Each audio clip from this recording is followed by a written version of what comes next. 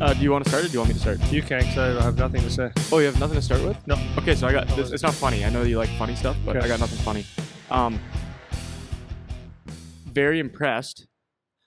You know how the last few times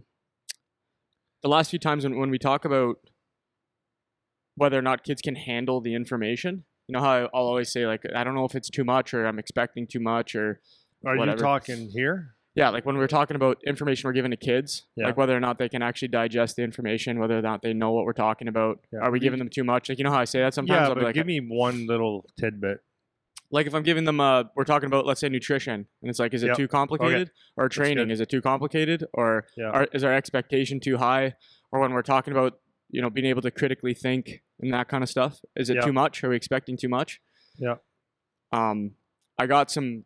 This is gonna kind of get right into our topic today, anyways. But so some of these kids that listen to our stuff are becoming members on the site now, and they're asking some good questions, man. Oh, I like that. Some good questions, and Okay.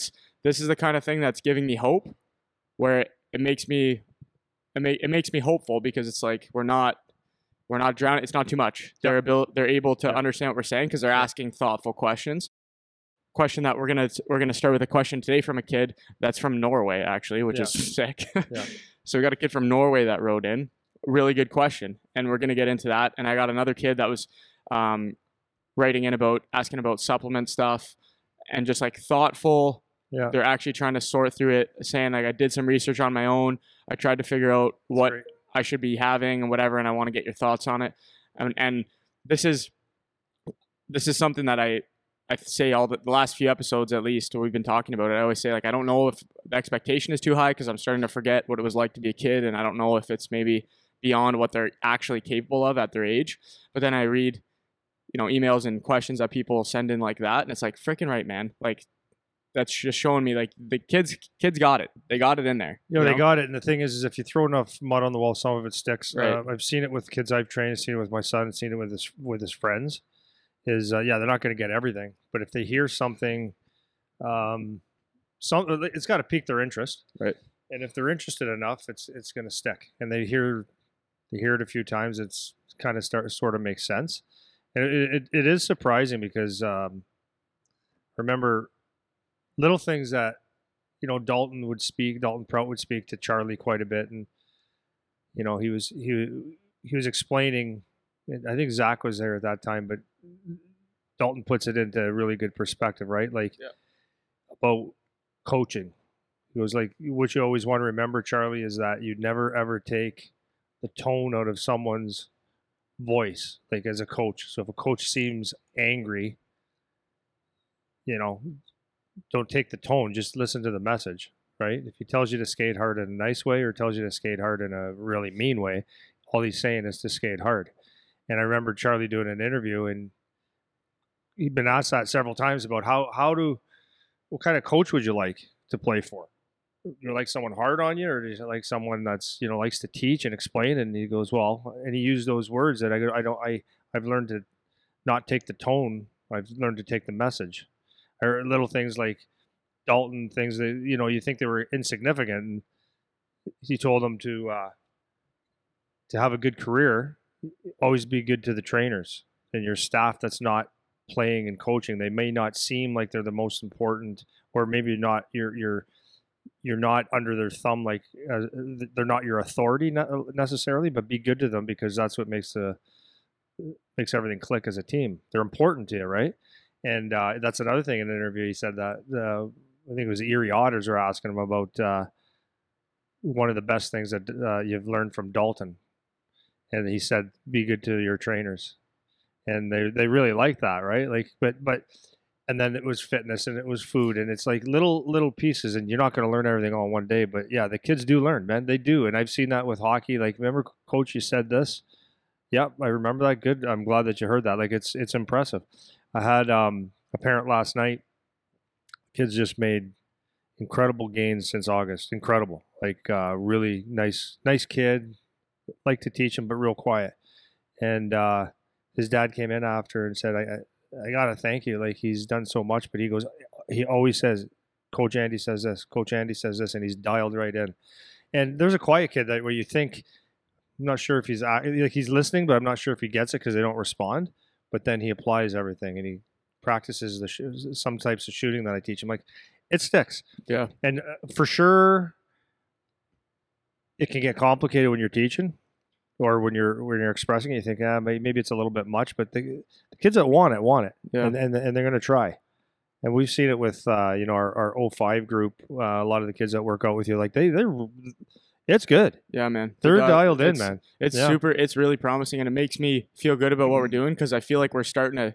It's early on, obviously still for us, but we're starting to tap into something. Like there's something going on with the kids, and it makes me feel really good to do what we're doing because some of these questions I'm reading, it's like, man, you actually thought about this question. Yeah. You actually tried to do some research and figure it out, and you're asking me a specific thing that will help you. Yeah. And it's like, it's just awesome, man. So Yeah. especially for you guys that are listening, like, especially now, because the volume that we're getting in is still manageable, like we will answer your questions.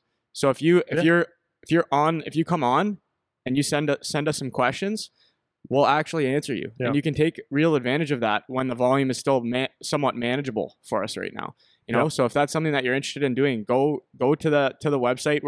Before we were just taking all the questions we can, but we can't take all of them now. So for the kids that are members, it's starting to turn into a little bit of a, I don't want to say it's like a personal coaching type thing, but it's almost kind of like personal coaching. Like people are just typing in their questions. You and I will talk about it, or I'll give them an answer if it's something that I can handle on my own. And it's just, it's really helpful. And I'm really happy to see that it's working out for some of these guys because it's something I wasn't really sure of, you know? Yeah. And that's, we do try to make it so that if you're a coach listening, if you're a parent listening, if you're a player, hopefully it can hit all three so that when you might hear it from us. And then if a parent hears maybe an answer or a suggestion, they can maybe apply it. Or if a coach applies it, then, you know, they're getting it in multiple different ways. Yeah. And another thing I was just thinking while you were talking there, this was another Jordan Peterson thing. He was talking about when kids are learning language, which I'm fascinated by. Kids, when they are starting to learn how to speak English, it's amazing that they can just figure out the rules of language without any. Yeah. So he was talking about how, as parents, when you're first speaking to your kids and they're starting to learn the language, you're always speaking a little bit above what they can understand. And this is to your point of, you know, you just throw them out at the wall and some stuff starts to stick. Yeah. And that's how kids learn language, actually. You're talking a little bit above what they can understand, and they start to take pieces. And then you start to talk a little bit in a little bit more complex way, and they take more pieces, and then all of a sudden they know the rules of the language without ever having learned them. Yeah. No one ever said this is how you use past tense, present tense. Yeah. You know, and it's the same thing with this nutrition stuff. Charlie called me a couple weeks ago last week asking about some nutrition stuff because he's starting to put some size on.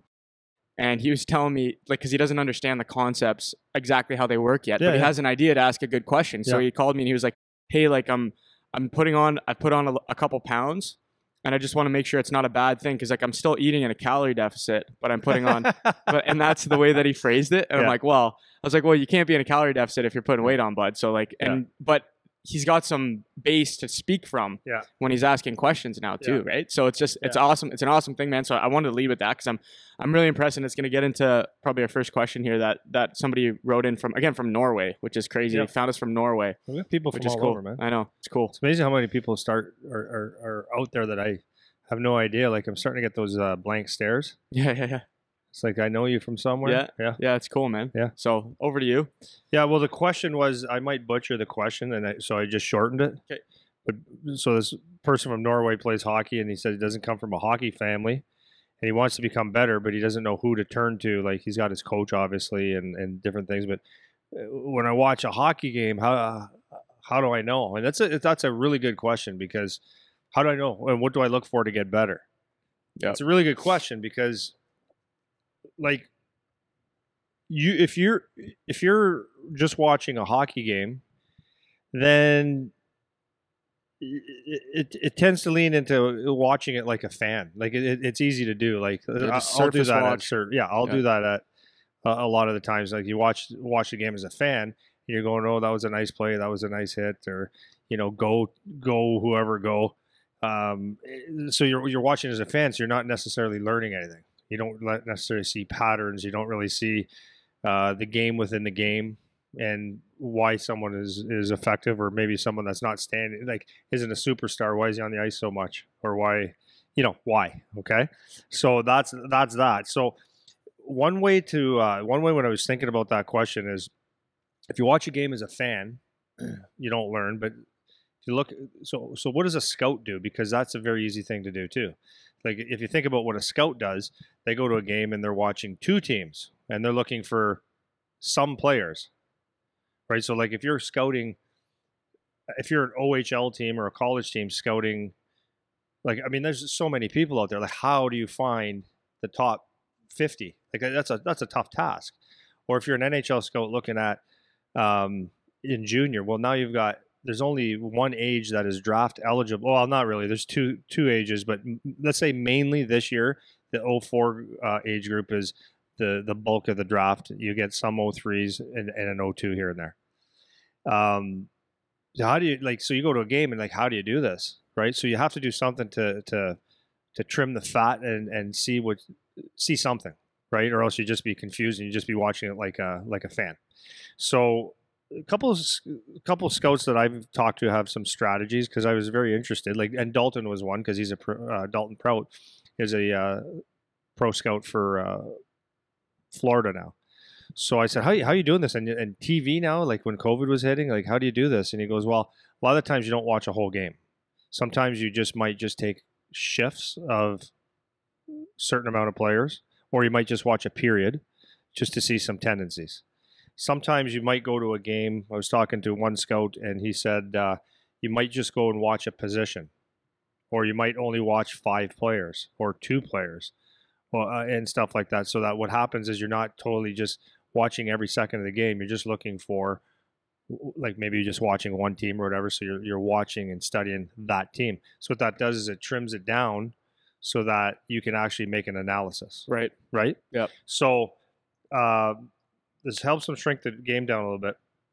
So you can kind of do that as a player as well. So if you're watching it as a fan, you're just going to be kind of confused, right? You're going to see a guy with the puck, but you're not watching. Maybe if you're a right winger and you want to learn how to play like a right winger, if you're watching the TV's not on them or whatever, you could get mesmerized by everything else that's going on. So the first thing that I would do is try to shrink a game when you're watching it into a couple steps. And the first thing would be, and I think it's probably the most important thing, is what type of player do you think that you are? And you might be wrong, right? Wrong, right. But you might be wrong. Yeah. But that nonetheless, doesn't make any difference. If you watch let's just say you're a fast skating goal scorer. Okay? That's what you think you are at 14 or 16 or 19 or whatever. Okay, so find when you go to a game, find a player that you think you play like. Each team probably has 1 or 2 of those guys, but let's say you're a fast skating goal scoring centerman. All right, so that's a little bit different now than a goal scoring winger. So when you watch a player of what you think is you're similar of, so watch what he does and evaluate what he does. So watch what he does with the puck. Okay, so with the puck, what do I do with it when I have the puck, or what does this player do with it? What's his tendencies?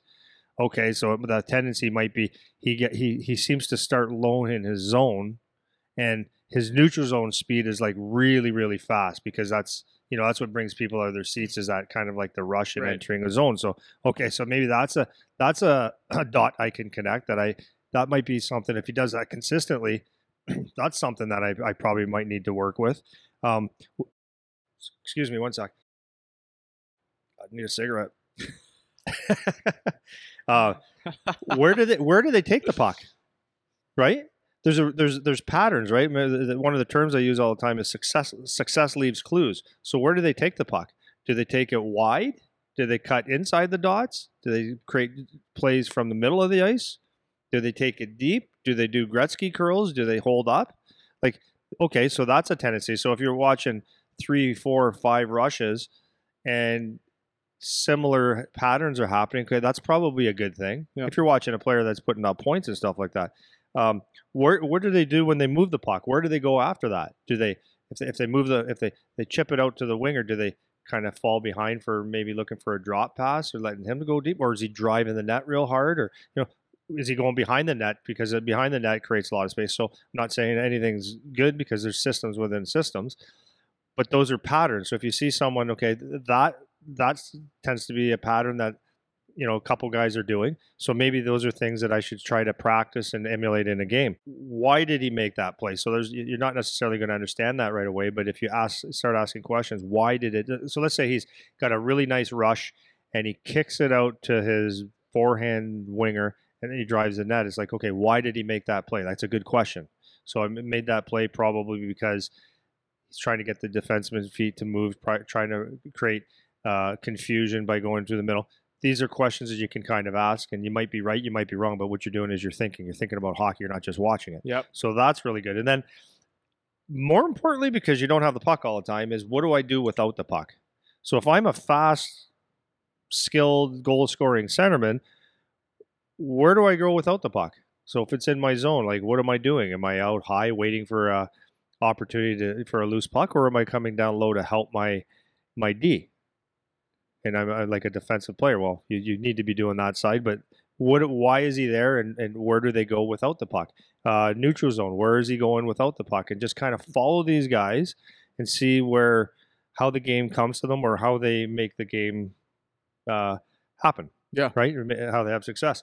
And then try to implement what you see, and try pulling things from their game, and keep watching them, and you'll see tendencies. Yep. And that's really important. The other thing, I'll just finish off a little bit. Yep. Another thing is watch what that particular team does. So that's why it's important to probably have a few guys that you feel like you play like, and because you could be playing, like, for example, in the OHL, you have teams like London and Saginaw, that they're a real puck possession team, really highly skilled puck possession team. So rarely do you see the Saginaw Spirit dump a puck. Like, it's very, very rare.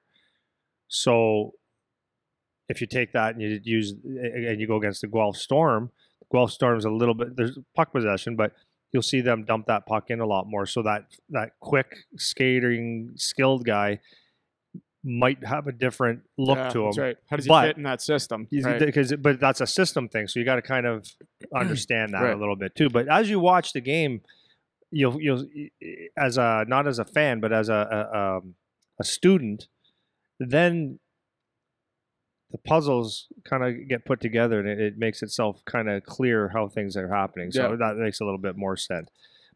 So yeah, so I got a lot on that. Okay, that was good. So the first thing I just want to go back, and because you're saying watching like a fan, and I just want to talk about a little bit more specifically about what that means, because that's if you're not a hockey person, you might not understand what that means.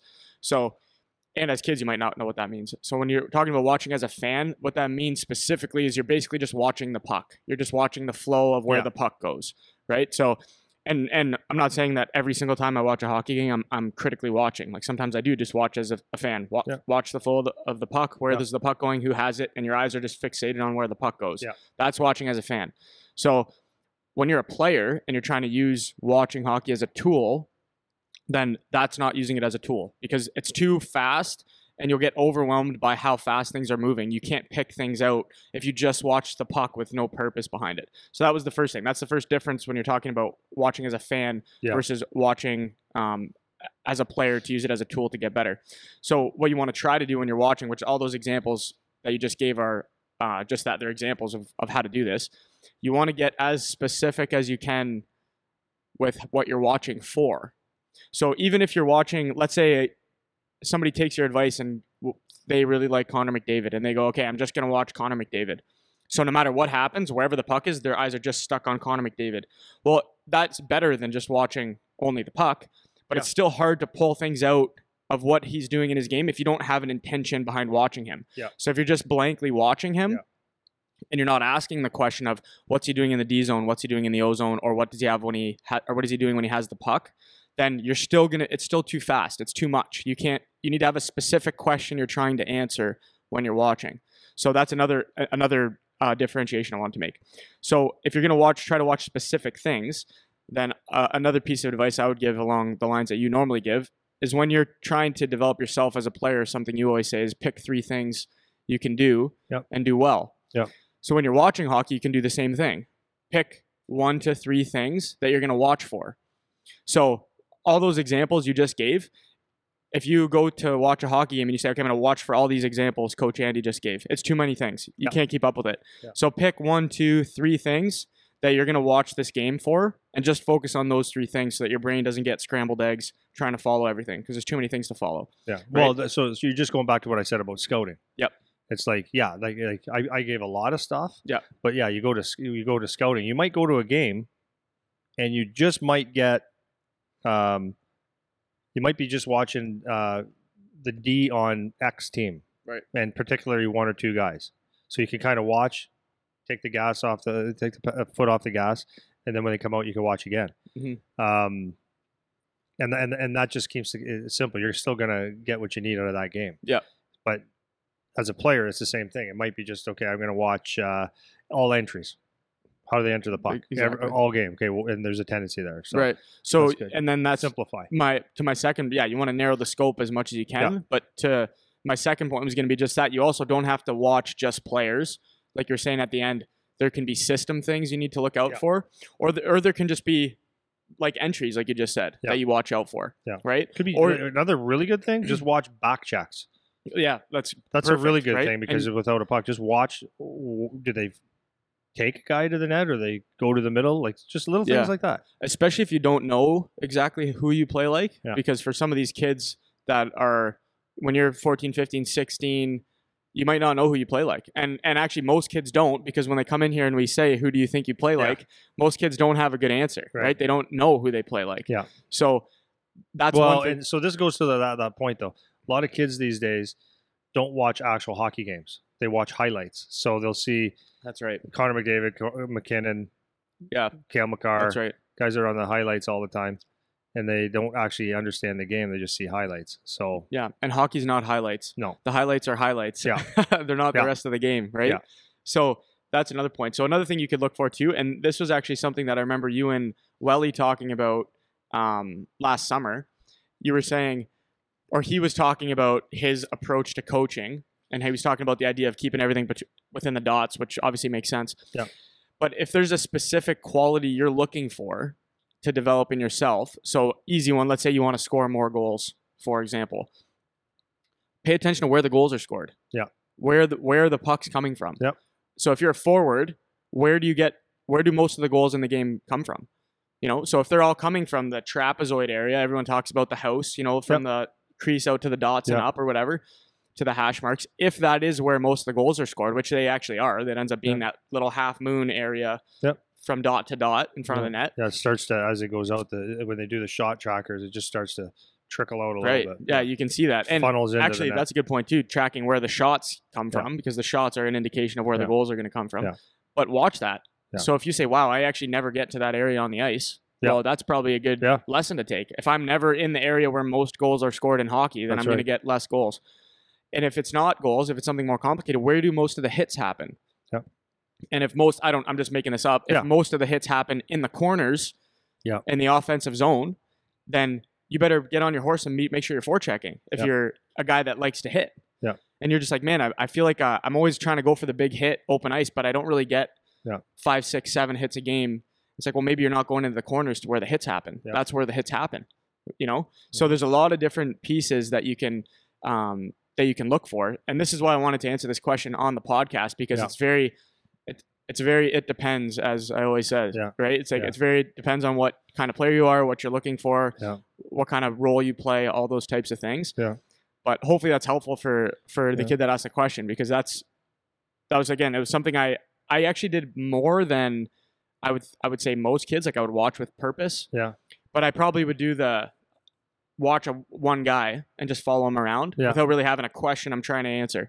So that would be my leaving piece of advice. If there's have a question in your head that you're trying to answer when you watch, instead of just surface watch or just follow a player around, that's probably a better strategy for that. Hopefully that's helpful. And then if you have a more specific direction you want to go with that for the kid asking the question than anybody else, if you have way to specify further, then we'll be able to give more specific advice on what you should look for in your circumstance, etc. You know? Yeah. Okay. Et cetera. So Let it rip.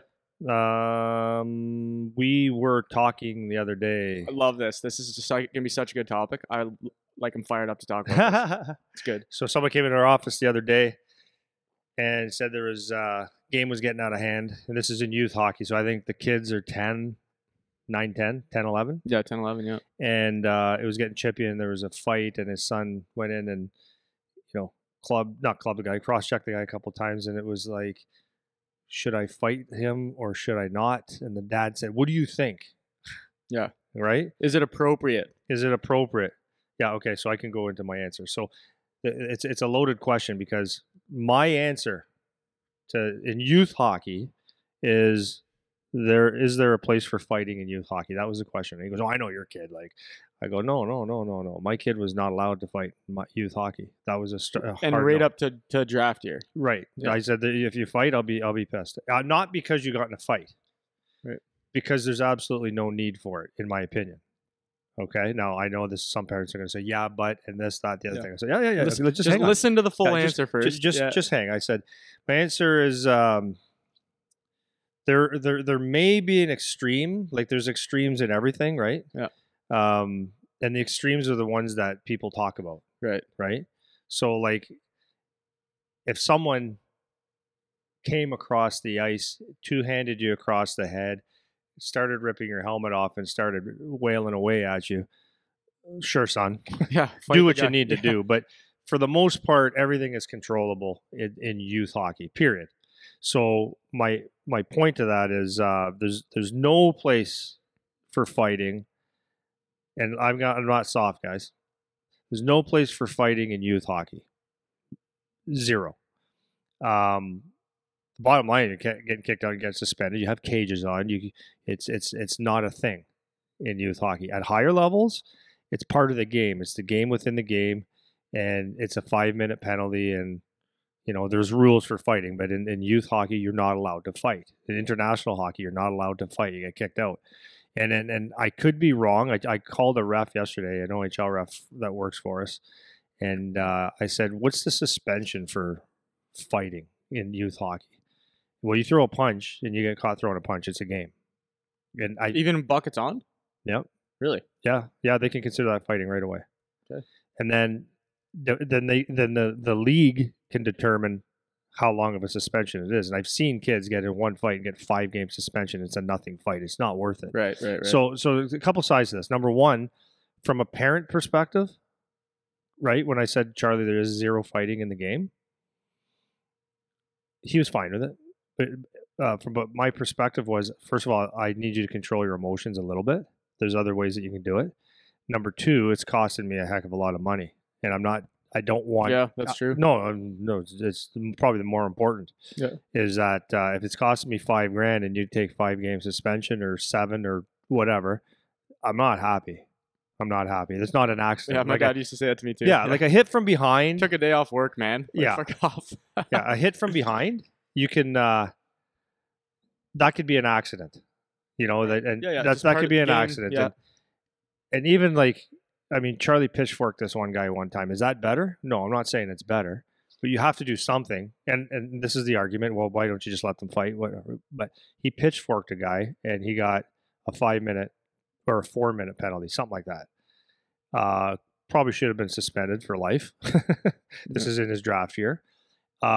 Is that better? No, but and I'm not careful how I say it, but it's something that you can get away with.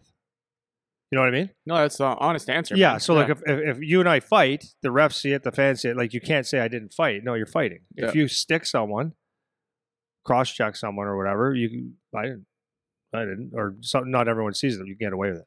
So you're not getting suspended. And just to be clear, you're not telling people to go around sticking people, because I know someone's going to yell at me in the comments. That's if I'm going to be honest, you do whatever you need to do. Okay, but this is what it's about, man. It's about being honest, and it's way easier to do something a little bit chippy that's a little bit cheap, and you'll get away with it, especially in minor hockey, rather than like one thing that used to happen to me. I remember is guys would come hit and they'd pop their knob out a little bit. I used to back check like that. Oh, right in the ribs. Like, Yeah. hurts, man. Yeah. But you're not gonna. There's no like serious danger necessarily. Like if something goes catastrophically wrong, you might crack a rib or something. But nothing that's like catastrophically dangerous, and you're not gonna get 2, 3, 5 games for fighting when it doesn't actually matter. It's not a real fight. No, that's the thing in minor hockey. You know, it's like if you're gonna drop your gloves, by the time you try to get the cages off, the refs are hopping in. Now you dropped your gloves. Now you get 2 games anyways. It's not even like it was a real fight. It's not worth it. And normally it's about and nothing. you might get a shot and then punch a guy in the nose or something. But most of the time it's nothing though. Yeah. Like most of the time there was a scrum in front of the net and it's just a bunch of teenagers that are getting fired up. Yeah. And it's not like it was the extreme that you're talking about where a guy runs a guy and you're like, okay, it's like somebody needs to deal with this. That's a different situation. Yeah. But for the most part, I agree with what you're saying. Like it's just not. There's no point doing it, and you're just gonna get yourself kicked out of the game, suspended, whatever. Well, let's look at who does it. Yeah. Okay. This is probably another issue. So this is let's use our head. Okay. So youth hockey, a kid that snaps, like let's say you're 10 years old and snaps and drops his gloves and starts fighting someone. That kid, not saying 100%, but most of the times lacks a lot of control. Oh yeah, like and in fact, I'm not saying you're a bad person, but you probably have some issues outside of hockey. Yep.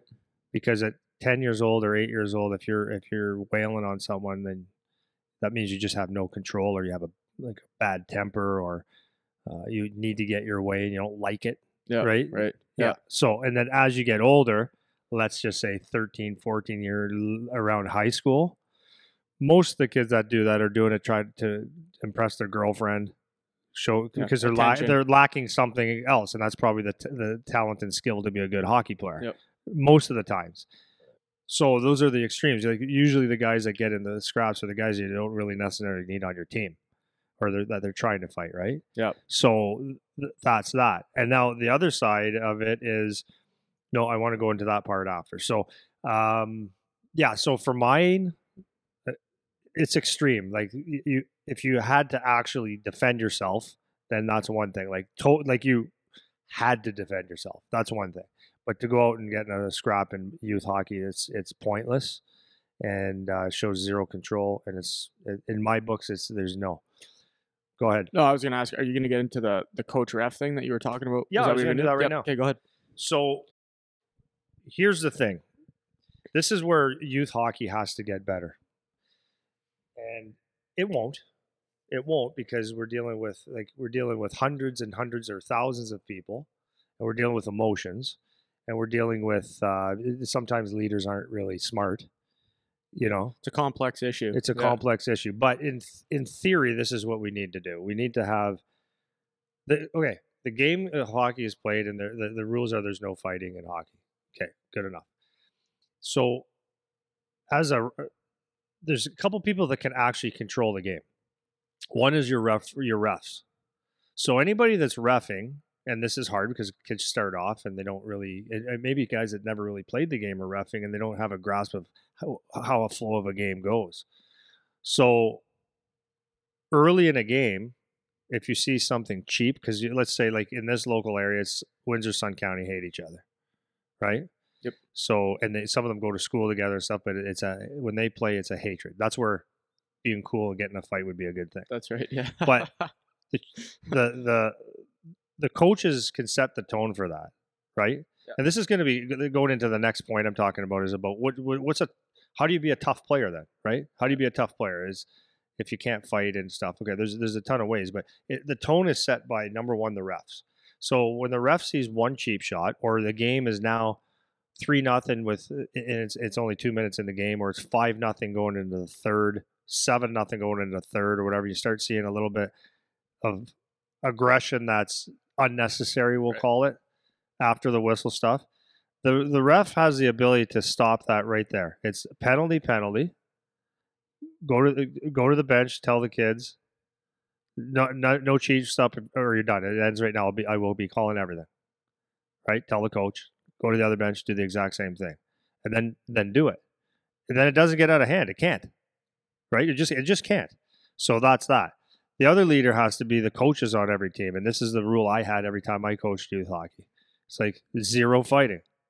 And the other rule I had was, I had a couple, no chirping, and another one, unless your leg is hanging off your, on a thread, you're not allowed to lay down. And a couple kids tried it, and they said, "Well, I was trying to draw a penalty." I said, "I don't like it. Yeah. I don't like it. Get up and go to the bench. If they didn't get called, you didn't get called. I don't want you laying there and acting like you're hurt, because as a parent or a coach, like, parents get concerned, and it's just, you know what? It's not cool." That was the rule. My dad said that too. Like, there was some times where I actually couldn't get up, and I knew that was the rule. So I was like, try to hobble to the bench, because I knew my dad's gonna be pissed if I lay. And then I would go off. He'd be like, "What happened?" I'm like, "Dude, I couldn't breathe." He'd be like, "Man, it's okay. Like, you could stay there and take a breath." But the rule was, get your ass off the ice, man. Like, don't lay there and make a scene when you're okay. You better be out of the game. If you're laying down, you better be done. 100%. You know? Well, there's so many times guys have laid there. I know. And you get curfewed because you only have an hour and a half of ice, and kid laid there for 15 minutes to get up and play the next day. Yeah, it's like, if you're hurt, that's fine. Yeah. But get up. So anyways, I got off tangent, but this is the coach. You set rules. You set precedents on your team. And these are the rules. So there's no fighting. And when the game starts to get a little bit under control, even though I know you get emotional. I know. And you want to win. Yeah. And that kid hit this guy. You don't like that kid on the other team and all that kind of stuff. You're in control of your team and your bench and your players. And you give them a stern, guys, one thing. You play tough, you play hard, but none of the bullshit. None. Zero. Well, and as a side note to this too, this is why it's super important to actually stick to your word. And we were talking about some OHL stuff, even with how coaches relay messages to their players, and how it's like, for first year guys, sometimes like, it's just bullshit. Like what you just said, you're not even doing what you said, you know? Yeah. And when you're a coach, or if you happen to be a ref listening to this, it's very important that you do what you say.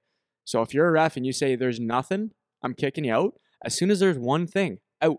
Yeah. And then you can go to the bench and say, "I told you. I said there's nothing." Yeah. If you're the coach, I don't care if it's your top player that scores all the goals and it's a 1-goal game. If he goes against what you said, he's got to be done. Yeah. Because at the end of the day, the results of minor hockey, it's not that consequential to anybody's life. Yeah. And you taking a kid out of the game might actually teach him a good lesson.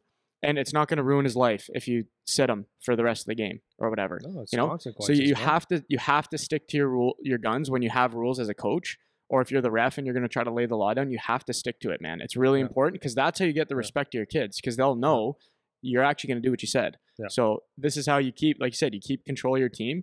And you've already acknowledged there's some exceptions where something crazy happens and whatever. We're not talking about the extremes. We're talking about general hockey playing in minor hockey. Yeah. You have to actually stick to what you say you're going to do if you're the coach. It's very, very important, because otherwise the kids aren't stupid, man. They see through bullshit. I remember being on the bench when I was a kid, even in minor hockey. Like I say it all the time. I look at my coach and be like, "You do it. You don't even do what you say." Yeah. You know? And it's just no respect then. You get no respect from your guys if you just talk bullshit and don't actually enforce what you're saying. You know? So I just wanted to stick on that point for a sec. Yeah. No, so not all refs have the ability to control the game, and that's where it's hard. So that's why it's good if coaches are actually educated and have the ability, which it's not possible. Yeah. Because some coaches are parents, by the way. Yeah. Or they don't have it, or they just get emotionally involved.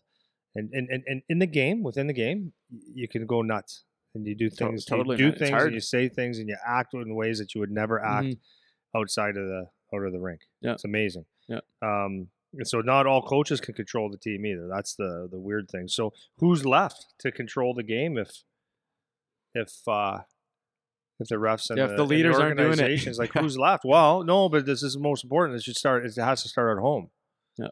Right. So like the talk that I have with my kid, I'm not the perfect dad, by the way, but you know, you can obviously tell that I've had conversations with my son, and there's things that you're just not allowed to do, kid. You know, so at home, these talks have to be done. Now, having said that, this is the most difficult group to actually get this message to, right? Because parents are parents. I can't tell you how many times in youth hockey, like, okay, here's a little the smallest example of where people go nuts. Like, how is your kid going to be controlled when you're sitting beside this, right? I can go on forever here, right? So Charlie is in Major Bantam Major Bantam. So at the home rink where Charlie's team played, the Windsor Junior Spitfires, we sat in a corner, my wife and I, because no one usually sat there. And we've done this game after game for a couple of years. No one really bothered us. So one game where a visiting team comes in and they sat right beside us. No big deal. Like Yeah, actually, it's no not big an deal. issue. Yeah, Like, okay, hey, how you doing? yeah. Just setting the tone for the story. But it's Yeah. like they look at you like they're weaned on a dill pickle, right? It's like what? Like, what do we do? Hi, how you doing? How's your kid? Like, Yeah. how was your trip up? And it was just like, so the game starts going, and they're yelling and screaming, and then let's say our team scored or something like that, and my wife, being a mom, is like, cheering a little bit, and this lady yells at her and goes, "Why don't you go sit in your team side?" So my wife wanted to say something, and it's like, whose side? What? Hey, we sit here every day. Yeah. Who are you to say, like, which side where we're supposed to sit on? Yeah. And then she would just yap. And so anyways, there's that. There's parents go absolutely nuts. Like, if I can't even tell you how many times I've heard a parent yelling at a 10, 12, 14-year-old game, yelling, "Kill that kid." Yeah. Kill that Yeah. kid. You idiot. You idiot. You dummy. I You told you. goon. Yeah. And Come on, man. and saying things that, like, you don't say that. So if that's what's happening, Yeah. how does a kid have a chance? Well, and sorry, Zero chance, man. Yeah. Well, and sorry to cut you off, but That's okay. because I don't like have it. I don't have kids, so I don't have a good perspective on this. But I was at a game last weekend. There was the U15s. Yeah. And just watching the parent behavior. So my point to bring this up is I don't have kids, so I don't know what it's like to watch your kid get rocked or getting beaked all game, or guys going after him all game or whatever. But I just two quick examples from that game alone, where right down the rail, standing a couple people down from me, kid got hit, and it was a fine hit, like it was fine. And the guy, because it was his kid that got hit, he's yelling, "That's a headshot! Like, where's the call? Everything's wrong with that hit every time. Every time. So it's against your kid or your team.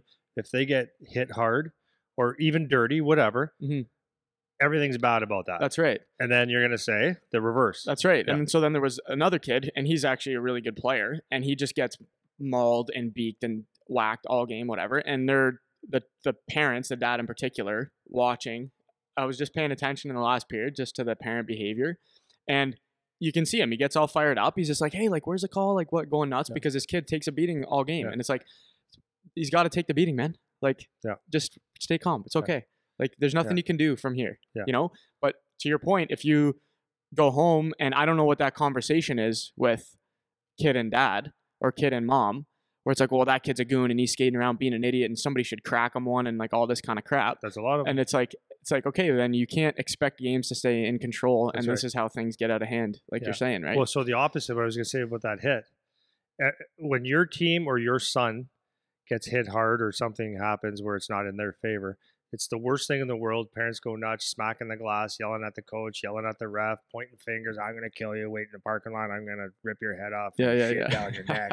Like, everyone's so tough, right? Yeah. And then the opposite's true, is that if that same team or that same kid just annihilates somebody in youth hockey, it's like they're cheering, and kid could be laying there with broken ribs, and mom and dad are cheering, and no, you don't cheer. It's just the game. I know. Well, it's just the game. Another side. Or cheering for a penalty, like it's like, no, it's not a play, it's a penalty. Yeah, you don't cheer for a penalty. Act like an adult. Like that's so it was a funny, just a little side story. It's funny dynamic. So in that same game, in the third period where I was standing, one of the dads from one team came to talk because I train his kid. So I had him on the left. And then another dad came to talk from the other team, and I had him on the right. Yeah. And so they stood and we were watching for a couple minutes, and it was fine. But you could see every time something happened to one side versus the other side, one of the dads would be like, get a little fired up, and then they would kind of like look at me. Like, there was one play in particular, it was a hit or something, and he was like, "Oh, like, come on," like, just made some comment, and then he looked at me, he's like, was that not good? And I was like, it was all right, like, it wasn't that bad, right? But you can just see the parents, they get fired up, and it's like, again, back to your trying to maybe get us back on task here. No, it's okay, we're good. Yeah, you were saying about starts at home, like, the parents, you got to get your kid under control, but you have to be under control in order to do that, right? Yeah. I'll tell you, as a parent though, there's one thing that I always, and I still have fear. for my son, and it's when, like, now that he's in the OHL, it's like in a fight. Right. I want him to be safe. I like. My mom used to Okay, say so that this too. is here's to answer your question. Okay, you said, like, I don't know what it's like to be a parent. Well, I've taught my son from an early age. Okay, these are a couple things that when he plays hockey, I said, like, anything can happen at any time. So your head has to be up, you have to be aware, and you have to keep yourself safe. So I told him, at no matter what, if you have the puck, the head's up. If you move the puck, it's never looking at it and stick down. You move the puck, or when anytime that you're not right involved in the play, because anything could happen. It could happen in warm up. Your stick is up, arms are up. Like, so, if you remove hockey, if you get in if someone comes out to you in a bar or on the streets and wants to fight, if your hands are down, you're going to get clocked if that's going to happen. Yeah. You can't defend yourself. So your best position would be to stand like this or to stand like this, so that if something happened, you're in a defensive mode or you can attack back. Yeah. Does that make sense? Yeah, I want to cut you off again. One thing I just heard yesterday, police officers, if you ever see them when they're talking with someone, their hands are always like this. Yep. So they got their elbows at their sides. Ready. And they got their hands up right here. They're always grabbing their vest right here. 100%. So they're blocking their sides Yeah. if something comes from the side, and they're ready. They got their hands right by their face if something happens. You know, Right. It's just to your point. So yeah, so Charlie laid a guy out this year, and people were saying it was a late hit. It wasn't a late hit. Guy moved the puck, and he dropped his hands, and Charlie was there, and he ran him over with diesel train. Got in a fight after, and it's like that's your fault. That's your fault. And I would say the same to Charlie. I've always said that. So that was one of my first rules. And not rule, but I taught him at all times. You move the puck, you're skating up the ice. Like, even in warm up, you don't skate around like this, because you can bump in your own guy. Someone in the NHL just got KO'd from that. So you're always here so that you can protect yourself. Always. So ironically enough, it was a couple games ago against Owen Sound, and he was carrying the puck, and he got hit while he was carrying the puck, and got him off balance, so he fell.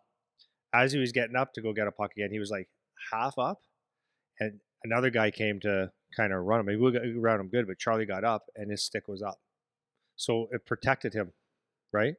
I've told him also, like, different ways to go into boards to retrieve pucks.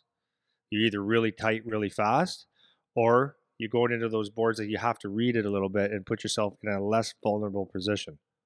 So you have to put the brakes and use your body and stuff like that. So anyways, that's that. So to answer your question, what is it like as a parent watching that, is my fear, because there's some, for lack of a better term, there's some dumb kids, just and not even maybe intentionally vicious, but they're dumb. They get caught in the moment. They got in the moment, or they just can't read anything. And my biggest fear was him going for a puck, 5-6 feet from the boards, and someone running him from behind, and it scared me several times. That happened to me. That's this gash, right? I was a winger. Puck got rimmed, Right. so I'm 3 feet from the boards. I'm going to get it, and some guy came behind, gave me the whack. My visor slung up. Yeah.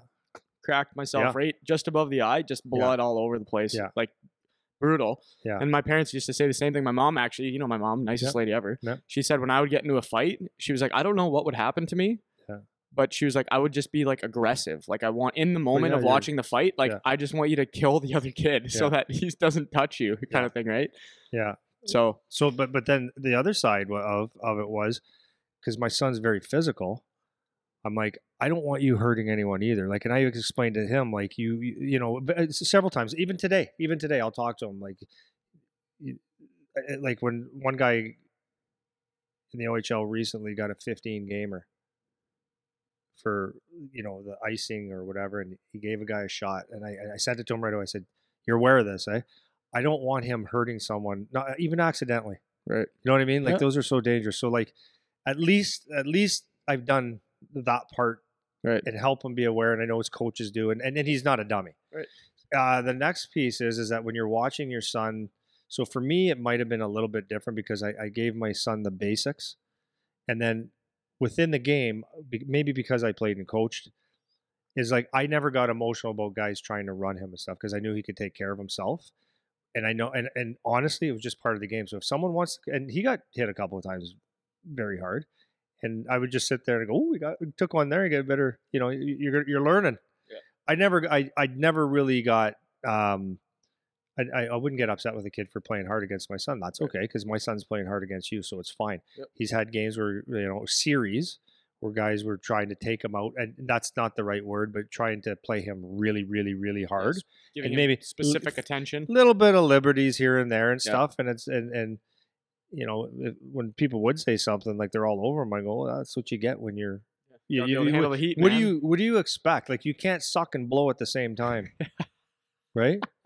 Can't do it. You can't be a really good player and expect everybody to just let you be a good player. That's what comes with the territory, right? Yeah. So that's part of it. And I used to play with welts all over me. My mom used to cry.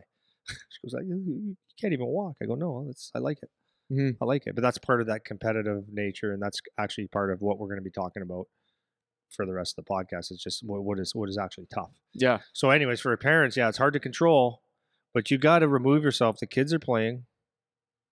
They're playing, and then you do the best you can teach, and then try to rein in the emotions. And then let's be honest about this.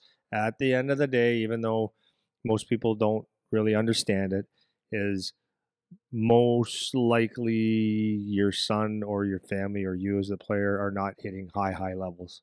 So you keep it intact. Yep. Use hockey for what it is. Learn, play hard, compete, all that stuff. So Yeah, for sure. And Yeah. then last part I'll throw on that before we go on is if you're the kid now, because we talked about refs, coaches, parents, whatever. If you're the kid too, and some kids just got to screw loose, and there's nothing Yep. you can do. But like you said, for your advice to Charlie, like, kids, take the advice for yourself. You have to have a brain, as we always say. Keep yourself ready. Keep yourself prepared for whatever can happen, and keep things in perspective when you're on the ice. Like, are you going to go get in a fight? Like, are you actually going to go get in a fight? Do you know how to fight? Do you know what that even means? You know how to do that? And so when you start to answer some of these questions, it makes more sense to walk away from it until it's appropriate when you get to higher levels and there's a place for it in the game where it's understood that that's something that can happen. Otherwise, when you're a kid, it's stupid and pointless because you just take yourself out of the game and there's no real reason for it, because normally the circumstances that come up are not that big of a deal and not worth the fight anyways. Yeah. So I just keep that intact. So Yeah. going on to the next thing, Mhm. this question sparked the idea now of what it actually means to be tough. Yeah, so So- let me just interrupt you for 1 Yeah. second.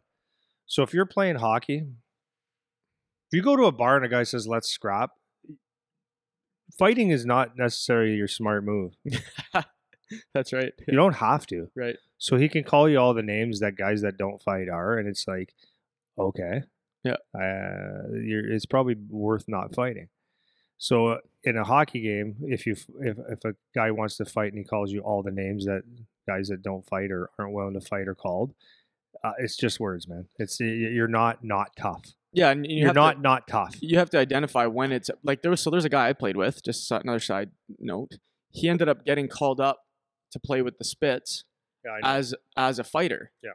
And you know what happened? Nobody fought him. Yeah. Because you're not relevant to this game You're not unless you relevant. fight. That's So right. why would I fight you? Yeah.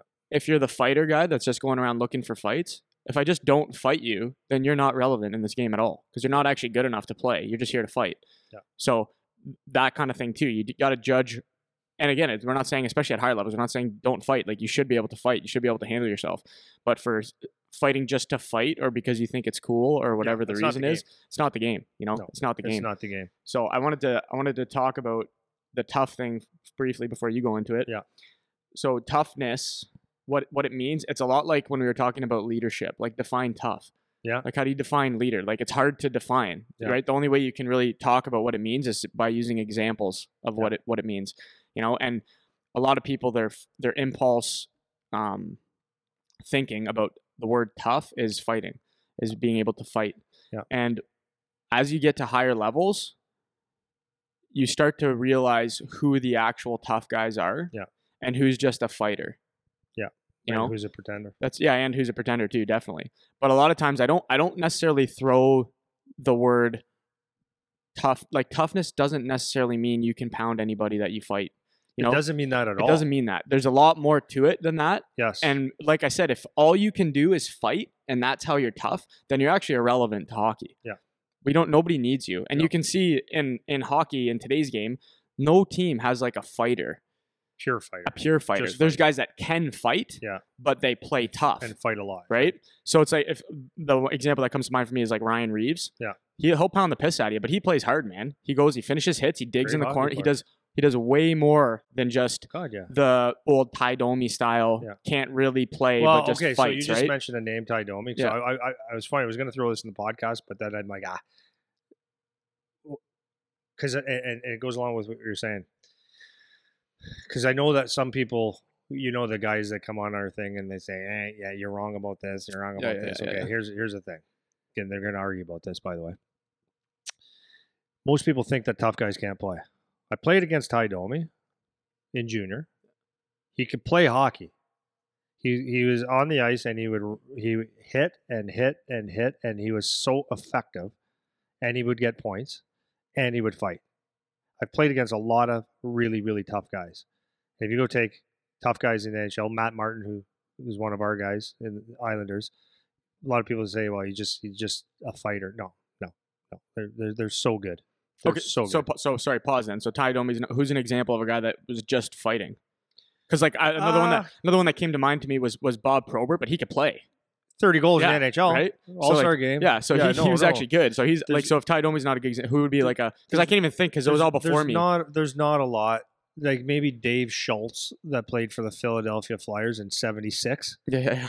No, really. Yeah. Or they bring up just a Meathead. Yeah. Playing in the American League. But listen. If you play in the OHL and you get like regular shift, you're probably you're better than what. If someone says he's not a good player, it's either because he's like an outstanding NHL player, saying yeah, the guy's no good, or he's a guy that doesn't understand hockey that never got past midget. Yeah. Do you know what I mean? Well, yeah. So I threw out Ty Domi without really thinking about it. Ty Domi is really good, but let's say Frank Bialowis that played, brought up to Toronto and a couple times and stuff like that. Like he was there to fight. Yeah. But he could still play. Yeah, he could still play the play, American League, and you know what I mean. So, well, that's what guys were giving me heat about when I was talking about Lucic. Like they were talking about Lucic like he's no good. I'm like, what the hell are you talking about, man? if he came here right now, I know you can't even think of a name from the past 2 decades of a guy that couldn't play and only fought. No, I can't. I can't. I don't know. No. But anyhow, they're good. I know them, man. Yeah. They're good. But anyways, so yes. To the toughness piece, it's not just the fighting thing. So you can go now. Toughness to me, well, no, this is going to take a while. Toughness is if you're looking at just fighting, then that's only one aspect of it. It's like how do you make chili, right? You need beef, you need tomatoes, you need this, that, and the other thing. Okay, there's your chili. Though, can you make it any other way? Yeah. Well, there's limitless ways that you can make chili, right? So what's tough? Is it a fighter? Well, that's part of it. Is it a guy that hits? Well, that's part of it. Okay, the guy that sticks people, that's part of it. Well, there's also mentally tough. There's emotional tough. There's toughness is a complete person. Like that's not the right word, but it encompasses a lot more than just physically tough. That's right. Because physically tough, there's an element of you that has to be mentally tough or a screw loose, and emotionally tough. Because to get into a hockey fight, let's say, there's a thought. Like you either snap and go, right? On a dime, you just do it. But there's still that.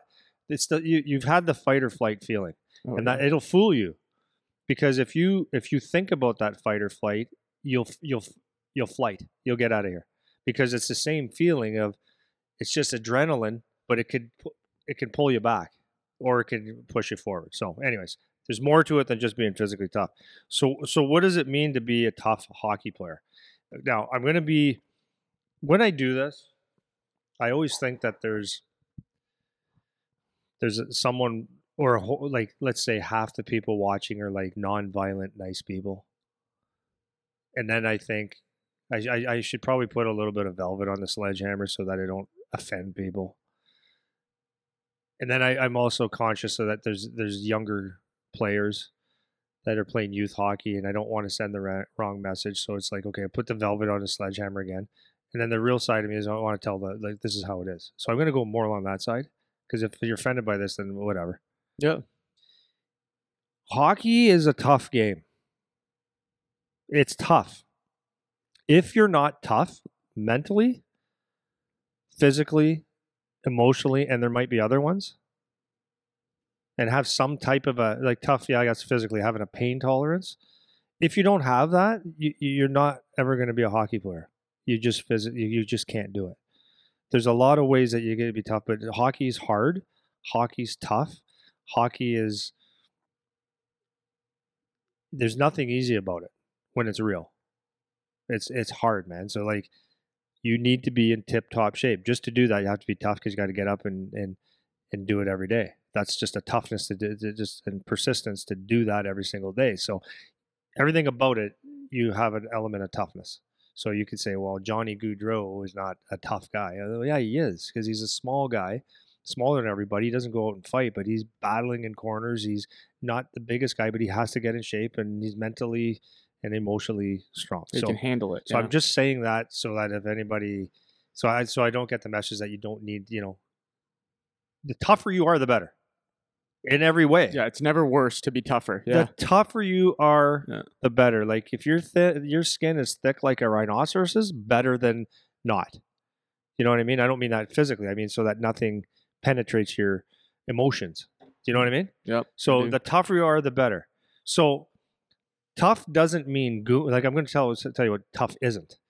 Tough does not mean goon, like you said. That's not what a tough guy is. Okay, that's tough to only a certain degree. It's tough but not valuable, except for like in maybe a small piece of the game. You still have to be able to play the game to be effective. So that's that. There's pretend tough and pretend tough. I see this more than not. Is I've got guys that play that they're you would think that they're going to be tough guys. Yeah, seriously. And tell me straight out. Well, I'm not even strong, and I'm scared. Like I'll get shit pumped. It's like, but you don't walk around and that's how insecure they are. They give this persona like, yeah, I'm a big tough kid, but they're actually scared shitless and they won't do it. So that's the pretend tough, right? And I'm not talking about just the fighting piece, but that's part. But so if they say that, then their mental makeup is not right, right? True that. Yeah, true that. So that's pretend tough. Pretend tough players play hard. Sometimes they play hard when they're physically superior to someone. They play hard when they're against weaker players or weaker teams. Then they're all ready to go. When it's a real hockey game, when they can match. That's what we talked about Mike Tyson. I was just going to say that, right? Mike Tyson is like he won most of his fights because he was just a superior athlete, bigger, stronger, and better. Till he met someone his match, he never fought. And who am I to tell anybody that Mike Tyson's not a good fighter? But he didn't have that fight. Right? When it's a true battle. When it's a true battle. Everything's equal, right. And it's just a battle of wills now. That's right. That's an actual fight. Right. Yeah. That's right. So that's pretending, right? Playing hard when against weaker players, but once you get a real competition, you find a way to hide, or you just don't compete. You back down. It's kind of the same thing, but you back down to players that are bigger or better. So it's always funny, and you'll see this a lot of times. Guys that when they'll go after the smaller guy or the guy that they think can't defend themselves as well or take care of it, and they get picked on a little. They try to pick on those guys a little bit, and it's like they go up against someone that's bigger, stronger, that they back off. They're not as aggressive. So you can see the pretend there all day. So let's take away the physical aspect of it. It's like if you're playing, let's just use the NHL right now. The best team is probably Tampa Bay. Okay, so and then the worst team in the NHL right now is Arizona. Let's say that, okay?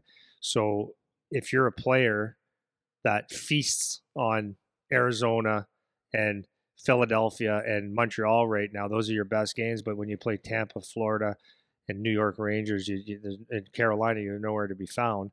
You're one of those players that, you're not a real competitor, right? You got to show up to the games that count, the games that are real. And Arizona is not. I'm not saying they're shit, but in the NHL, you know what I mean. When you only want to play against the easy games, right? You get your 2-3 goals there and all that stuff. Pretending is the guys that don't take on the stressful situations well. Okay, so like you get into games where, so this is more of a mental tough thing, right? So you get into playoff series or big games or, tight games, extremely hard games, and you get overwhelmed by the situation. That's not tough. That means you're mentally weak now. You pick and choose when to compete. That's kind of what I said before. Love the easy games. Another side of it is that you don't take criticism from your coach or coaching well. That's right? a good one. So what does that have to do with toughness? Well, if the coach gives it to you because you had a bad play, and if you buckle and you can't play anymore, that's a mental weakness, right? So that's another side of it. You get mentally frustrated, right, when things don't go your way, or overwhelmed again. You whine and you bitch and moan when things don't go your way. Now, the last thing I want to say before we move on to a little bit more is, from the physical side, there's a big difference between being dirty and being tough. Oh yeah, big difference. And a lot of the times you see little chicken shit guys be the dirty ones and then run away. And then, so what do you do in a situation like that, right? It's you kind of got to eat shit a little bit. Like, you can beat the piss out of them if you want to, like at the higher levels, but don't get confused of what is tough and what's dirty. right. You know? Yep. So going around and running someone from behind or punching someone in the face and hiding behind the ref, that's not tough. Right. That's pretending. Yeah. So Okay, go ahead. You jump in. Yeah.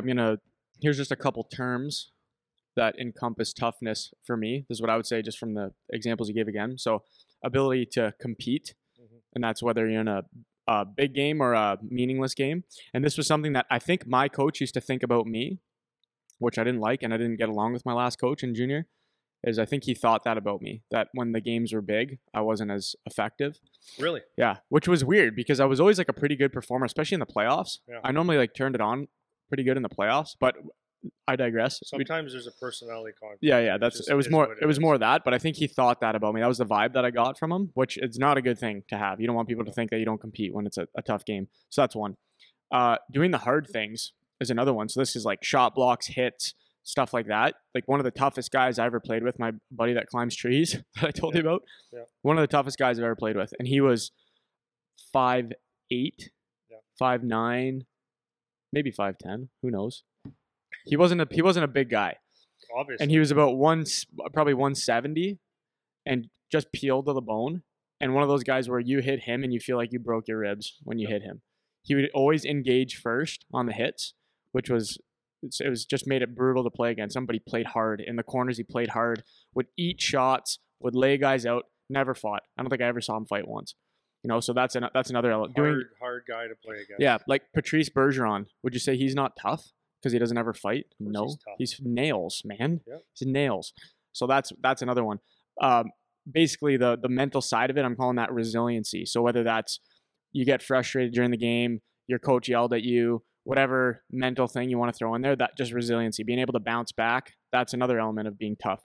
Obviously, there's the physical element, which is able to fight, able to hit, and that bit of guys don't want to go against you in the corner because they know it's going to be a battle. Played with a few guys that were like that. Actually, one guy that sticks out in my head, he was a 5th round pick to Sarnia that I played against. And he was one of those guys where it wasn't like he wouldn't come blow you up, but it's just he would just out battle you all over the ice, hard on his stick, like couldn't get him off the puck, like that kind of guy. So there's a bit of that. And then another element of toughness, which you didn't directly mention, was just being disciplined, like being able to follow. Yeah, like being able to follow what you're supposed to be doing, even when you don't want to. And that goes for at the rink and off the ice too. Like being able to keep yourself in order away from the ice, whether it's with training or recovery or nutrition or whatever. That's an element of toughness too. Just a guy that, and everyone respects that guy, the guy that's just dialed in, and you just, no matter where he is, he just has that presence about him, that he's got all his shit together in a line. Like that's a great thing to have. And that's another element of being tough. Then to your last point about the tough versus dirty thing, because I remember this was something I didn't think about too much when I played, but there were guys that I would play with that I would be a little bit scared of because they were dirty, not because they were tough. Played against or what? That I played against. Okay. So there'd be guys on certain teams where I know if I go in the corner with this guy, I'm not scared of him hitting me. Anything goes. I'm scared of him putting his thumb in my eye or whacking me on the back of the knee or stepping on my laces or this kind of shit. Yeah. And those guys, it was never this. It wasn't respect that those guys got. Yeah. It was like, I don't want to go near you because you're a lunatic. Yeah. You know, it's like, Yeah. you shouldn't be on this ice. Like, you shouldn't be out here. But it's different if that person's dirty but tough and plays. That's right. yeah, like you get a dumb. I can't use the F word. Yeah. Close though. Yeah. Yeah. You play against a dummy. That's just you're just playing against a dummy. Well, and those are the guys But that I appreciate a guy. No, you never like it. No. But this one makes a guy tough. Like if you're going to hit a guy and he gives you an elbow in the chops at the same time, but he's playing hard and he's not backing down when you play against him. I can handle that. Right. That's just part of the and deal. that's different. That's different, part of the right? deal. But if you're just the little rat that runs around and you're trying to cross-check guys in the or in the back of the lower back, just above the pants, or you're always looking for that little cheap thing, and then you float away and you shy away in the corners. You don't want to engage ever. You won't fight ever. This kind of guy. Then it's not the same respect in terms of the toughness department with the guys like that. You know, so just that was a good point to end on with that. I wanted to highlight that one again. I remember playing several guys, but one guy in particular played for the London Knights when I played junior, and he was about 6'3". He looked like actually very, very similar to Corey Perry and similar player. Oh yeah. And if you went in a corner with him, he had elbows. You were getting an elbow. And it wasn't, I don't even know if he did it on purpose. It was just like a pain. So this is a toughness thing. A pain in the ass to play against because he was good. Wasn't great. No. He was good. He was actually drafted Pittsburgh. He was good, but it was like, he wasn't like a guy that, when you play against, he looked sloppy, if you know what I mean. Yep, I know exactly. But you go, every time you go into a battle with him, it was like, you'd have a bloody lip or every single time.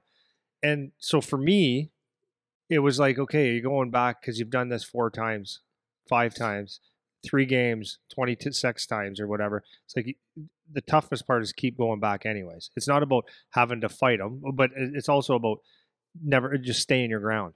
Yeah. Because the day that you say, well, I'm not going in there because I don't feel like an elbow in the chops, you're not tough. Yeah. Well, and this is when you brought up the pain tolerance thing earlier. It's like you have to be able to take the hits. You have to be able to take the cheap shots. You have to be able to block the shot off the ankle, even though it sucks. Yeah. And again, this is something for me. Like I am not sitting here saying I did all this stuff when we're talking in the podcast. I vividly remember the first time I flamingoed a shot in junior. Yeah, but I don't want you to think that that's a bad thing. No, it's a natural thing. This is why I'm bringing this up. You learn that. You learn it, right? Yeah. I'm not. This is why I just want it to be clear. Like because I don't like when I'm talking. I know I can come across like I know everything and all that kind of stuff, and I want to make it very clear that that's not how I just get excited when we talk about stuff. Yeah. But it's not like I was doing all this when I was in junior. I vividly remember 16 playing junior, and I flamingoed going out to the point. Flamingo meaning I lifted my one leg up because I didn't actually want to block the shot. You know, or you go in there. Yeah, pretend with your stick leading and leaning away. Like I remember doing that. I did all that. I remember, and it's and that's listen, man. Remember Dave Schultz talking about he was considered one of the toughest guys ever to play in the NHL, and that's because he went to the Broad Street Bullies, and it was just fight. It was a tactic, and he said that he never got in a fight before. So you think the first fight he got into, he was like, yeah, let's just go? No, he questioned it. He did well, and he kind of got into it. Everyone has to learn. And if anyone, I'm telling you, man, there's guys that were scared and made a decision that they didn't want to make because they were scared. And it hurts. Like the times that I have done that, I'm like, I wish wouldn't have done that. Wish I would have just piss pumped that guy or take my lick in there. I should have never backed down, or there's times when I was 16 playing against 20, 21-year-old guys in the OHL, and it's like, that corner's like, we'll do a soft chip there. Everyone does it once in a while, but it's learning to get over that and saying, okay, I can't do that again. That doesn't get me anywhere. That's right. That's the important part. That's the important part. And this is why I'm bringing this up. The point of this is that because when you're a kid, you don't know any of this stuff. Like, so I was talking to a kid that I was in here yesterday. It was just him and I working out in his group yesterday. And he was talking to me about blocking shots. And he's a big boy, big tall kid. Like Yeah. plays hard. He's the guys that talk about him say he's got a little bit of snap to him and whatever. And he was telling me he's in his draft year. He's like, I love blocking shots. That's awesome. And I said to him, I was like, no one ever even told me I should when I was in draft year. Yeah, that's the goalie's job. Yeah, I didn't even know that was an important part. So the fact that you already think that and you want to go out there and eat one and you're not scared of taking it off the ankle or taking it in the ribs or whatever, I didn't start to do that until later in junior and then in university when I had my role changed and how I was playing the game. And then it was like all I thought about when I played in junior was just playing hard. Just be hard to play against, get in front of the shots, whatever. But that was until I was 20 plus. You don't understand that part. So the reason that I'm saying that it's not like I was doing this all the time is you have to face the fear. And that's part of developing yourself as a player. So when if you're listening to this and you never go block a shot or you get scared of going into the corner with a guy or whatever thing you're missing in the list we just said, it's going to be scary to go and face that. Like it's going to be hard to do and hard to overcome and you just have to go and do it. And guess what? You might actually get hurt. You might actually take a slap shot off the ankle and it might crack your ankle bone. It might happen. Blocking shots hurt like hell. It hurts, man. Those little cross checks across the upper arm. Yeah. Hurt like getting to the front of the net and knowing you're going to take a beating and just taking it. Like these are things that you have to just face and develop as part of your game because you're so much more valuable than the guy that tries to play skill and fades off to the corner when shit gets hard. Yeah. You know, so it's going to be a constant battle to overcome that stomach feeling of, I know I'm going to take a lick in here and I have to just go do it. Yeah. And that's part of hockey. Like it's a tough game. Like you said, you have to go and try to push through those things and develop that part. And then once you start doing it, you realize it's okay. Like the pain, it hurts in the moment for a second, but then it's okay. Yeah. And you can go do it again. And you're going to get a bruise on your tricep and you're going to get a bruise on the back of the shin or whatever. And it may not go away all year. No. So going along that, like learning it, okay? So like when people say that they're tough, when you play youth hockey, it's one thing to be a tough player there, like physically tough. It's one thing to do that. But when you go to the next levels, it's a whole different ballgame. Because so I was telling this to Charlie when he was getting drafted because he's a tough kid. He's a tough kid. I said, yeah, just don't think you're too tough. Like you're gonna have to learn something. That's important. Yeah. Don't think you're too tough because I can't explain to you, son, how different it is when you take the shield off and you're wearing a visor only, and you're a bigger kid for your age, but you're gonna be playing guys 4 and 5 years older than you that are bigger than you, that are they're basically men. Yeah, a little bit of grizzle. And they've been doing this job. You're like playing this role for 4 or 5 years. So there's and they got a full mustache and they forgot to shave. That's why, full beard that day. Like, there's guys in the league. It's hilarious. You see them in warm up and they're clean shaven. They come out third period and they got look like Grizzly Adams, like Johnny Tuckaluk, Tommy Tuckaluk. Sorry, you know what I mean? Yeah, they're men, so it's like just the appearance of it can scare the shit out of you. Yep. So going against these guys over and over is a decision. And I think I've said this before, but I remember my first year. It was a month. For 1 month straight, I had to make a decision. I'd be fired up to go play, and I remember our first game at home was against the Windsor Spitfires, and I was looking. I'm going, what the heck? Like, how can there be a 6'7", like a 6'6"? His name was Sean Whalen. My first face-off in the OHL, he was 6'7", 19 years old. I'm 16. He was drafted to, I forgot. And face-off there, and I go, okay. The D, Glenn Featherstone, 6'3". Mark Kozowski, 6'3". Paul Maurice, 6'3". And it just went on and on, these big, huge D. So you're sitting there going, like, it's not like, I'm tough, look at me. I'm 5'10". Yeah, that's right. 16. So, you're playing hard, and after the whistle, there's a scrum, you get right in the head, right? And you're like, okay, that didn't happen in youth hockey, right? But then you're going down the ice. So this is the big thing is I have the puck. Like, I'm a very skilled player, right? And they close gas real good. So I remember in slow motion, I can picture exactly. I can probably tell you what fans are there. I'm going on my weak side wing against Glenn Featherstone, and I'm coming in with speed, and he's closing the gap. And I said to myself, "You want to do this?" So I did a soft chip, and I went full tilt, and he just he hit me, but I slid through. Got the puck, finished my shift, and I went, okay, I did that. And I had to do that for almost 1 month. Are you going to do this? We'd go play. Remember, our second home game was against Guelph, and there was this guy, Tom Nicolau. I'm like, you're allowed to be that big. Yeah. Full stash, bad haircut, schnoz out to here. Right? Yeah. And it's like, what the hell? You got guys that look like they did a 100-meter dash in an 80-meter gym. They've been like, it's intimidating. So my son saw that. He goes, Dad, every day I got it. Like in the beginning, he goes, that guy's, he's nuts. I go, he's nuts for now. You'll get it. So you learn.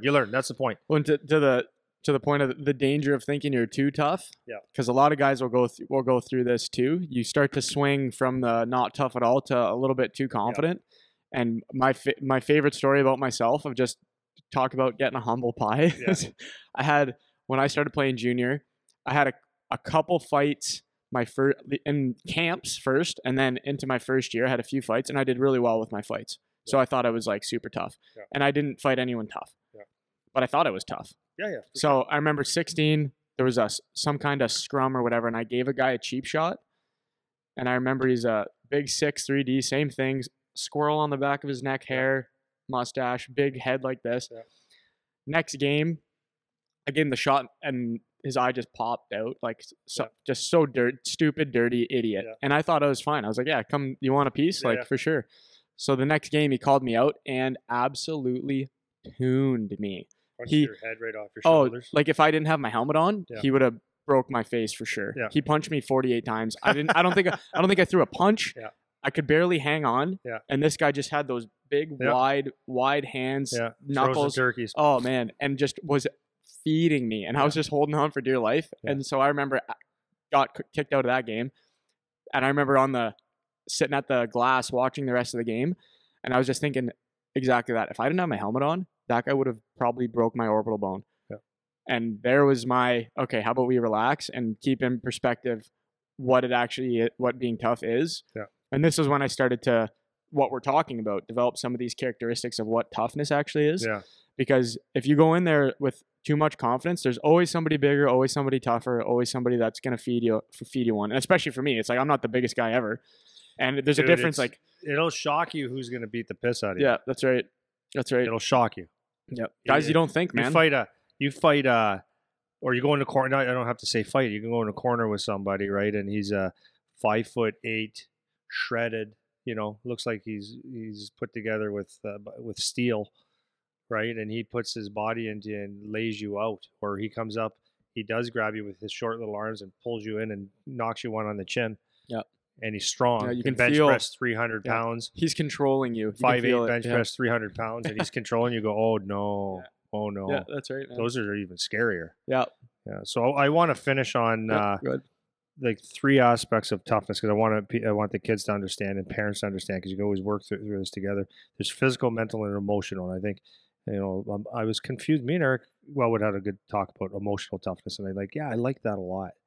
Okay, so the physical toughness is like you're going to just battle over and over and over and over and over and over and over and over and over and over and over and over. You're going to tolerate pain. You're going to do the things that you battle, and there's a mental toughness that comes with that. But you battle. Who I like to think of, like a real good example, is when people think of tough, you think big mustache. Whatever. Why a mustache? Always a mustache. Well, the mustache is just alpha. Yeah. Well, actually, the guy I'm going to say does have a mustache, ironically, but you just think like hairy. Like it doesn't have to be hairy. Big like, chiseled could jaw. Be bald. Yeah. But the guy that I really think is super tough, is Brendan Gallagher from Montreal. I think he's 5'9", 5'8". No, I can fight. Keep talking. He will fight. He will go into every battle, every scrum, and he get his teeth knocked out. He'll block shots. He does everything that you're supposed to do, and he's a great hockey player, right? So what tells me that he's extremely tough and mentally tough and emotional tough to go with that is that he's 5'8". He had to, he's not supposed to be a tough kid. Yeah, 5'9", 184. 5'9", 184. That's little. That kid battles, man. Well, I forget what he's making. I think $7, $8 million, $10 million a year. Unreal. You know what else I think is really tough? is Sidney Crosby. And people go, oh, he's a whiner. No, man. Yeah. This guy battles and battles and battles, and look beyond fighting. And he's gotten a couple, but look beyond the fighting. He goes into corners, he hits, he takes a beating, he he wins battles, he fights for every inch. But I think more importantly is like he's playing against top dogs every night. He's under the microscope, and there's pressure, which is mental toughness. You don't feel the pressure, but it's coming from him all the time. You're the best in the world and all this kind of shit. He is tough. And then I just wanted to say, Mike Weber that I trained, like, wasn't a fighting tough, but he ate shots, man. Blocked shots, Wow. played that hard game, worked his ass off. And where I'm going to say he was mentally tough is that he came from Pittsburgh, didn't have a hockey family whatsoever. He just knew how he had to work, and he dialed his brain in that he wanted to play in the NHL. And you can never outwork this guy. There's no chance you're outworking him. It's just not going to happen. And he fought for everything he got in the NHL, and he coaches now. But there's a mental toughness that he had that he wouldn't be denied. So that's one. Braden McNabb that plays in the NHL, no one really knows who he is. Maybe you do. But I checked yesterday, he's leading the league after 50-some games with 137 block shots. Those are block shots from the National Hockey Leaguers. That means he's standing in front of pucks, man. That's tough. He's doing it over and over. That's a different type of tough than Victor Hedman shot. Victor Hedman shot. Yeah. Like, seriously, right? Or Shea Weber, right? And then just on Charlie's team, Ashton Reeser. Did I mention him earlier? Yeah. It's like, I've been really watching his game because that's not the guy that stands out, except for that he's really, really big, because he's not carrying the puck down the ice and doing all kinds of stuff. But this, like Charlie talks about, he goes, Dad, I love this guy. He goes, like, I love him. He goes, he eats 5-6 pucks a game, blocking shots off it, and he just, nothing to it. Huge man. And when you go near him, it's contact all the time. It's not like he's blowing. He does, but it's not like he's open ice hitting and like the real highlight type of hits. But it's just a constant. We're leaning on guys, just taking that big body and leaning and always leaning. there. Just, pucks out and competes. And there's something to it, and I absolutely love it. There's Benny McFarland on Charlie's team, who's favorite, 5'8", 5'7", probably 180. Like, he's pretty jacked. This guy competes, man. He's not hits anyone, everything, no matter what. Everyone, everything, goes into the corners, battle, and he's getting rewarded by getting some goals, right? And again, there's a good physical tough, mental tough, because when you're on the smaller end, you have to believe that you're not small, right? Yep. And then their captain, Braden Guy, it's like he's an overager, and I just love his game because he does it all. Like, he will fight. And he doesn't have to, but he will, because he knows that's what the team needs. He's a leader, so that's another strength, right? Like, the mental toughness to have guys follow. Like, he's a true leader. Like, you just see it, and he just plays a tough game. Finishes his hits. Battle. He got a couple goals in the last couple games by getting to the front of the net and he's off his stick. Tips, right? It's a beautiful thing to see. So I really, really appreciate guys that have that whole toughness. It's not just about throwing hands all the time, right? So, do you have anything to add to that right now? Okay. The next thing is mentally tough. I don't believe that you can be physically tough as a hockey player, like, to go through the battle over and over, and everything that's involved in hockey without being mentally tough. I don't think. Well, it's not possible.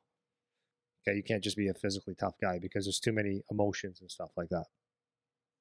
What does mentally tough mean? It means I have the ability to stay in the moment. That's basically what it means. It means, and we said it 100 times before, what happened behind 2 seconds ago and what's going to happen 2 seconds from now is not important. It's, I can stay in the moment. I can get the task at hand. So you don't let anything else really penetrate your head. You have the ability to stay in the moment. The other thing I think mentally toughness means is that you have to be able to perform under pressure. So like I said earlier, if you're a player that plays against the guys that you know you can beat, or the easy games and the easy battles, and those are the ones that you like. But when the pressure is on and you're playing against guys that are, that's the actual battle, then, and you don't perform, then you can't perform under pressure. You're not mentally tough at all. You're picking and choosing your battles. I think a mentally tough person is willing to learn. You know what I mean? Like willing to take advice and willing to to improve. Yeah, it's And criticism that's stuff. very, very, very important in the game of hockey, and adjust. And then I think a mentally person also doesn't make things bigger than what they are. So that's where I think a lot of the times, if you think about it from a physical standpoint, if you're bigger than me, better than me and stuff, I can't make that a bigger challenge than what it is. I just have to play you. I have to play you hard consistently like I would anybody else. So positive and negative too, right? Yeah, positive Either and way. negative. Yeah. Like it's just you do your job, right? So you stay in the moment, and so that's what I think mentally tough is. A lot of people think mentally tough is like the raw Motivational speech. motivational stuff. That's not what it is. It's very, very simple stuff. Stay in the moment, perform under pressure, and face fears and all that kind of stuff. The one that I find very interesting on a toughness standpoint is emotional toughness, and Eric Wellwood and I were talking about it like for hours, and I actually called him yesterday, but he didn't get back to me. So whatever, Eric. Thanks, Eric. Yeah, thanks, Welly. Because I wanted to get his input on this because he has a really interesting perspective on it, and I think it might even be more important than mental toughness. You know what I mean? Maybe you don't know what I mean. Frustration. Do you get frustrated? Like, what gets you frustrated?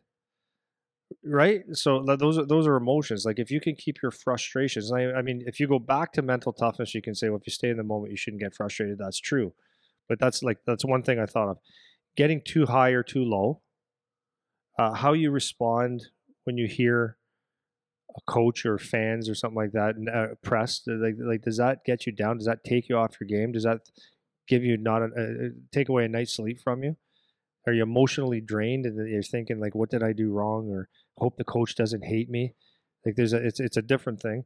And you got to be able to keep your cool. Like, if someone says something or does something to you, or the game's getting away, like you're not slamming your stick and letting your emotions get the best of you. Yeah, well, I feel like emotional toughness is still under the umbrella of mental toughness, but 100%. But I think it's worth its own discussion, it's right? a branch. Because it's not just when the things you pointed out with mental toughness, like being able to stay in the moment and not thinking too much of the past, not thinking too much of the future, and that kind of stuff. That's just generally true, but there's a lot more to it when you start to bring in emotions, right? So it's easy to say, like, when you're sitting on a pillow at home meditating, it's a lot easier to stay in the moment and whatever. But when there's a lot of different stimulus being thrown at you, it's worth its own discussion because it comes down to mentally, how can you handle things? That's what emotional toughness, it still is a branch of that.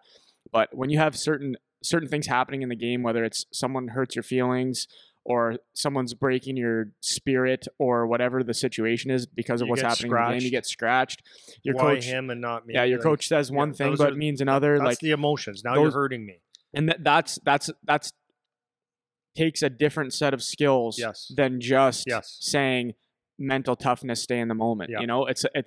It brings a whole other slew of elements. Like, how do you handle that? And for me, the emotional toughness piece. I'll let you get back to it in a second, but the emotional toughness piece is, again, it comes down to your ability to separate out, how you said, the tone from the message kind of thing. And you have to be able to separate that out. And one way that from The Power of Now, which is one book that I read, and another one was listening to Jordan Peterson talk about it, is one strategy for this is being able to separate yourself where you can observe the things that are happening to you. Detaching is, and so there's the you that hears what's happening, and then there's the you that's kind of just silently judging. It's a great tool, man. Yeah, that's silently judging. So it's like, which part of it is you? And some people phrase it as the ego, and whatever. So id. The id, the ego part of you that just is taking things, and you have that impulsive emotional response. You got to have the wise owl in the back that's just kind of objectively watching and saying, okay, this is important from that piece, but we'll get rid of that emotion. This is the important message from this piece, but we'll get rid of that emotion. And being able to keep yourself level and having good perspective on things, that is where the emotional piece comes in, because there's going to be like super, super highs, super, super lows, frustration, hatred, anger, all those things are going to happen through the game, and they can totally derail you if you're not able to deal with those different emotions that happen, Oh, it's so huge. Like the easiest ones for me to pick up, because there's so many, but it's like, if you got scratched from a game, like that can sit with you. That can really sit with you, and you could say, well, maybe the coach doesn't like me. Maybe but I thought I played good, right? So emotionally, you could be like drained, and then if you let that linger, then it won't be any good. Or you could take it the opposite way and think you had a great game, or someone tells you how great you are, and you actually start believing your emotions, and you're thinking you're something you're not, which not is not necessarily bad all the time, but when you come down, that's the thing. You Yeah. want to be even keeled. Like emotions are, like the dressing room stuff. It's how people treat you. It's why does that guy keep getting a chance and I don't? Or someone's not you put someone is not getting a chance and you love it. Yeah. You want to get everything for yourself for sure, but it's like when you feed off of that, or you actually want to put the guy down or whatever. It's like those are things that you need to get rid of, right? Yeah. And the reason that it's an issue is it's very energy intensive to be very emotional, and it's extremely stressful, especially with negative emotions, right? Positive emotions, the stress aspect isn't so much. It still takes a lot of energy, but the negative emotion stuff, where you're in like a mental conflict, it's very, very, very stressful, and it can actually start to take away from your physically from what's going on, right? You can actually if you're super stressed, like your health markers will go out of whack for sure for a period of time. So if you're one of those people that gets wrapped up in little things that aren't necessarily important, or maybe you don't fully understand it, like your coach scratching you, there's a good example of something you just don't understand. You don't know why they're doing what they're doing because they got 25, 27 guys that they're dealing with. That's something that it can hang on you, and it can get heavy, and it can start to spiral and have that feedback loop where it just gets worse and worse because you're letting yourself be wrapped up in it, and you can't do that separation to move on. You know, and that's why it can be so difficult, because it's so stressful to deal with when it's something that you let take hold of you and you can't get rid of it. You know what I mean? Yeah. And I think one of the best examples, and this is what I'm going to leave it on when we talk about working out, is working out. Like when you make a decision, when you say, okay, I'm going to be a fit person, I'm going to work out every day or 5 days a week. All right. If you're making an emotional decision, then when you wake up on Monday morning, the night before you went to bed with emotions like, yeah, I can't wait, I'm going to work out, I'm going to feel good, it's going to be awesome, can't wait, I'm going to get jacked this week, awesome. And then you get up on Monday morning and you just, I don't know, I don't really feel like it.